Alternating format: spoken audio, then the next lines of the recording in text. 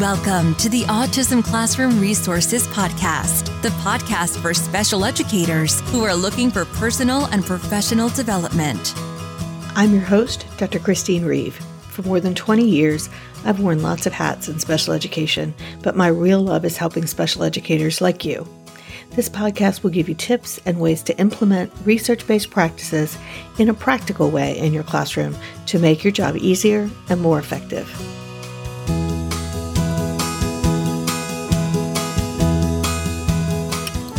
Welcome back to the Autism Classroom Resources Podcast. I'm Chris Reeve, and I'm your host, and I want to thank you for joining us today. Many of you may not know this, but I have a sister with autism. She's significantly older than I am, and she doesn't truly have a formal autism diagnosis, although that is clearly what she has. That's because when she was young, she actually wouldn't have qualified under the diagnostic criteria then. We really didn't have an autism criteria then. She has a formal diagnosis of cerebral palsy, but that really doesn't describe what goes on with her. And let me take a few minutes to assure you that she knows that I talk about her when I train and talk and write. Her experience in school was not positive, and I'll talk a bit more about that in this episode. And because of that, she supports me in trying to help educators better understand students like her. She has a high school diploma, and she went through school with no assistance. She's been married for 38 years to a man who has developmental disabilities, and they live together semi-independently with help from our family, and then additional help through the Medicaid waiver in our state. So why am I telling you this? Well, it's almost April, and April is traditionally the month that we in the autism community focus on, quote, autism awareness, unquote. I put that in quotes because that's a concept that made sense 10 or 20 years ago when no one really knew what autism was. But now I see commercials for financial companies in which parents talk about how they have a child with autism. And the commercial isn't about autism. It shows up in half the TV shows that I watch that have nothing to do with autism. And it's been the subject of many mainstream TV shows, for good or bad, depending on your opinion. So I'm thinking that we're all pretty much aware of what autism is, or that it exists at least now. But there's still some things that people aren't very aware of about autism. And there are still some things that our society isn't always very good at, like accepting, understanding, and appreciating autism. So those are the things that I want to focus on as we get ready to kick off April this year. And I've got some ideas about how you can help your school and community to focus on that this year. So let's get started.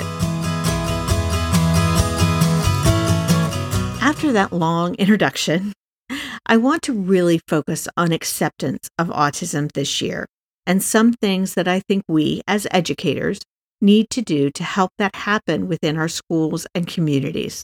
As I mentioned, this is a topic that's pretty important to me as a sibling of someone on the spectrum. For those of you who haven't been around for my previous blog posts about my sister, she's older than I am, and that means that when she was a child, that was before there were really any real criteria for autism. And when criteria first came out, and then into the 1990s, as someone with average cognitive skills, she still wouldn't have fit the criteria. So she wasn't identified. And she never had a really good fit for the criteria about what her disability was. So in our family, this is just who she was. It wasn't autism or cerebral palsy or anything else. It was just her. So to give you a little bit of background on her, she has an average IQ, and she went through school in the 60s and 70s with no support or any real understanding of the issues that she struggled with. She had some speech therapy when she was preschool age, but no other types of supports other than my family and the occasional teacher who intuitively understood her. And despite this lack of support, she had an amazing memory, and she went on to graduate from high school, and she got an associate's degree in accounting. She got married to someone who also had a developmental disability. They've been married for 38 years, and she lived somewhat independently with support for money management and some other things. She got that support initially from my family and later through a Medicaid waiver in our state. My parents owned their own business, and she worked for them for 12 years, and she struggled to find employment after that because there were not a lot of good employment options in our town. But let me go back to her earlier years for a bit. Her experience in school was really pretty terrible. She was bullied relentlessly, based on her reports and my family's reports. And those experiences made an indelible and horrible mark on her emotional state that has had lifelong effects for her. In addition to autism, she has issues with anxiety and depression, like more than 40% of individuals with ASD. Now, granted, that was many, many years ago, but I'm here to tell you that to this day, in her 60s, when someone suggests doing anything new involving meeting new people, she refuses pretty strenuously at first. And the first thing she says is that she did that in school and it was terrible and she's not doing it again. Her psychiatrist recently made a diagnosis that I should have realized that she had. He diagnosed her with post-traumatic stress syndrome. Essentially, she flashes back to those situations in school whenever she thinks about going into new social situations, which are difficult for her anyway. She can recall each one of those bullying incidences in amazing difficulty like it was yesterday. It has not faded from her memory. So why am I telling you about someone who went through school 50 years before the students that you teach? It's not because I want to talk about my sister. It's because we have many, many students with autism who are experiencing these types of situations in our schools right now. Sometimes we know it, sometimes we don't, but it's still happening. And even if it's not happening overtly, and I know and truly hope that in 50 years, we have made some progress in this area, until we not only accept but appreciate students with autism for who they are, we haven't solved the problem. Because if students aren't accepted and appreciated for their strengths and gifts, and all of them have them, then they know it, no matter how sophisticated others are at hiding it. So how do we address this? What if, instead of raising awareness this April, we focused on raising appreciation and acceptance and hashtag celebrating differences? The Autism Society of America has focused their campaign on this year. And I agree, because there's a lot to celebrate. And I think this ties into another thing you have and probably will see more of on social media. More autism self-advocates, who are individuals who are on the spectrum, are speaking out about how the world sees them. They're much more vocal about how they perceive autism awareness, lighted up blue, and being represented by a puzzle piece and more.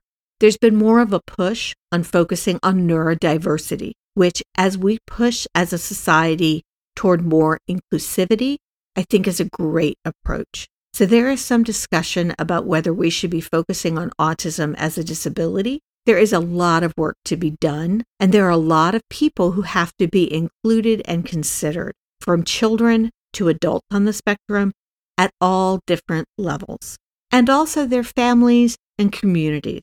My focus is on keeping the respect of the individuals at the forefront and recognizing that there is no one approach that is going to match the needs or strengths of every individual on the spectrum or their support system. So here is what I propose for this April this year. What if, instead of talking about what autism is, we spent the month talking about the amazing things that individuals with autism bring to our society? Here are some examples of ways that we could do that. Number one, explore what adult advocates have to say about their own autism and how they see it. Get to know what they think and what they think about what other people say about their autism. And I'll share some resources and links to that in the blog post for this episode. Number two, highlight for your students and school staff individuals with autism, individuals that you've researched in number one, but also individuals who are well known in our society for their accomplishments. That's not to say that these are the only individuals on the spectrum that we should talk about, but instead it is a way to hold up individuals they may already know of and be familiar with, and pointing out that they have ASD. People like the actors Anthony Hopkins and Dan Aykroyd, the creator of Pokemon, Satoshi Tajiri, Temple Grandin, and that's just a few of them. And again, I'll put some links in the blog post for that.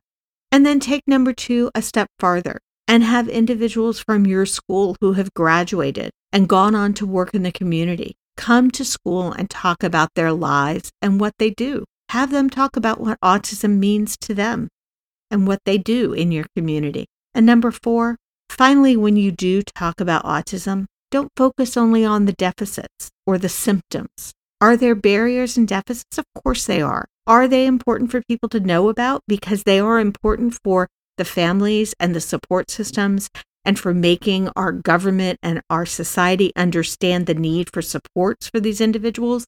Absolutely. Trust me, I understand it's a disability, and I am not saying that we should not acknowledge that. But there are individuals in the autism community who would push back on that.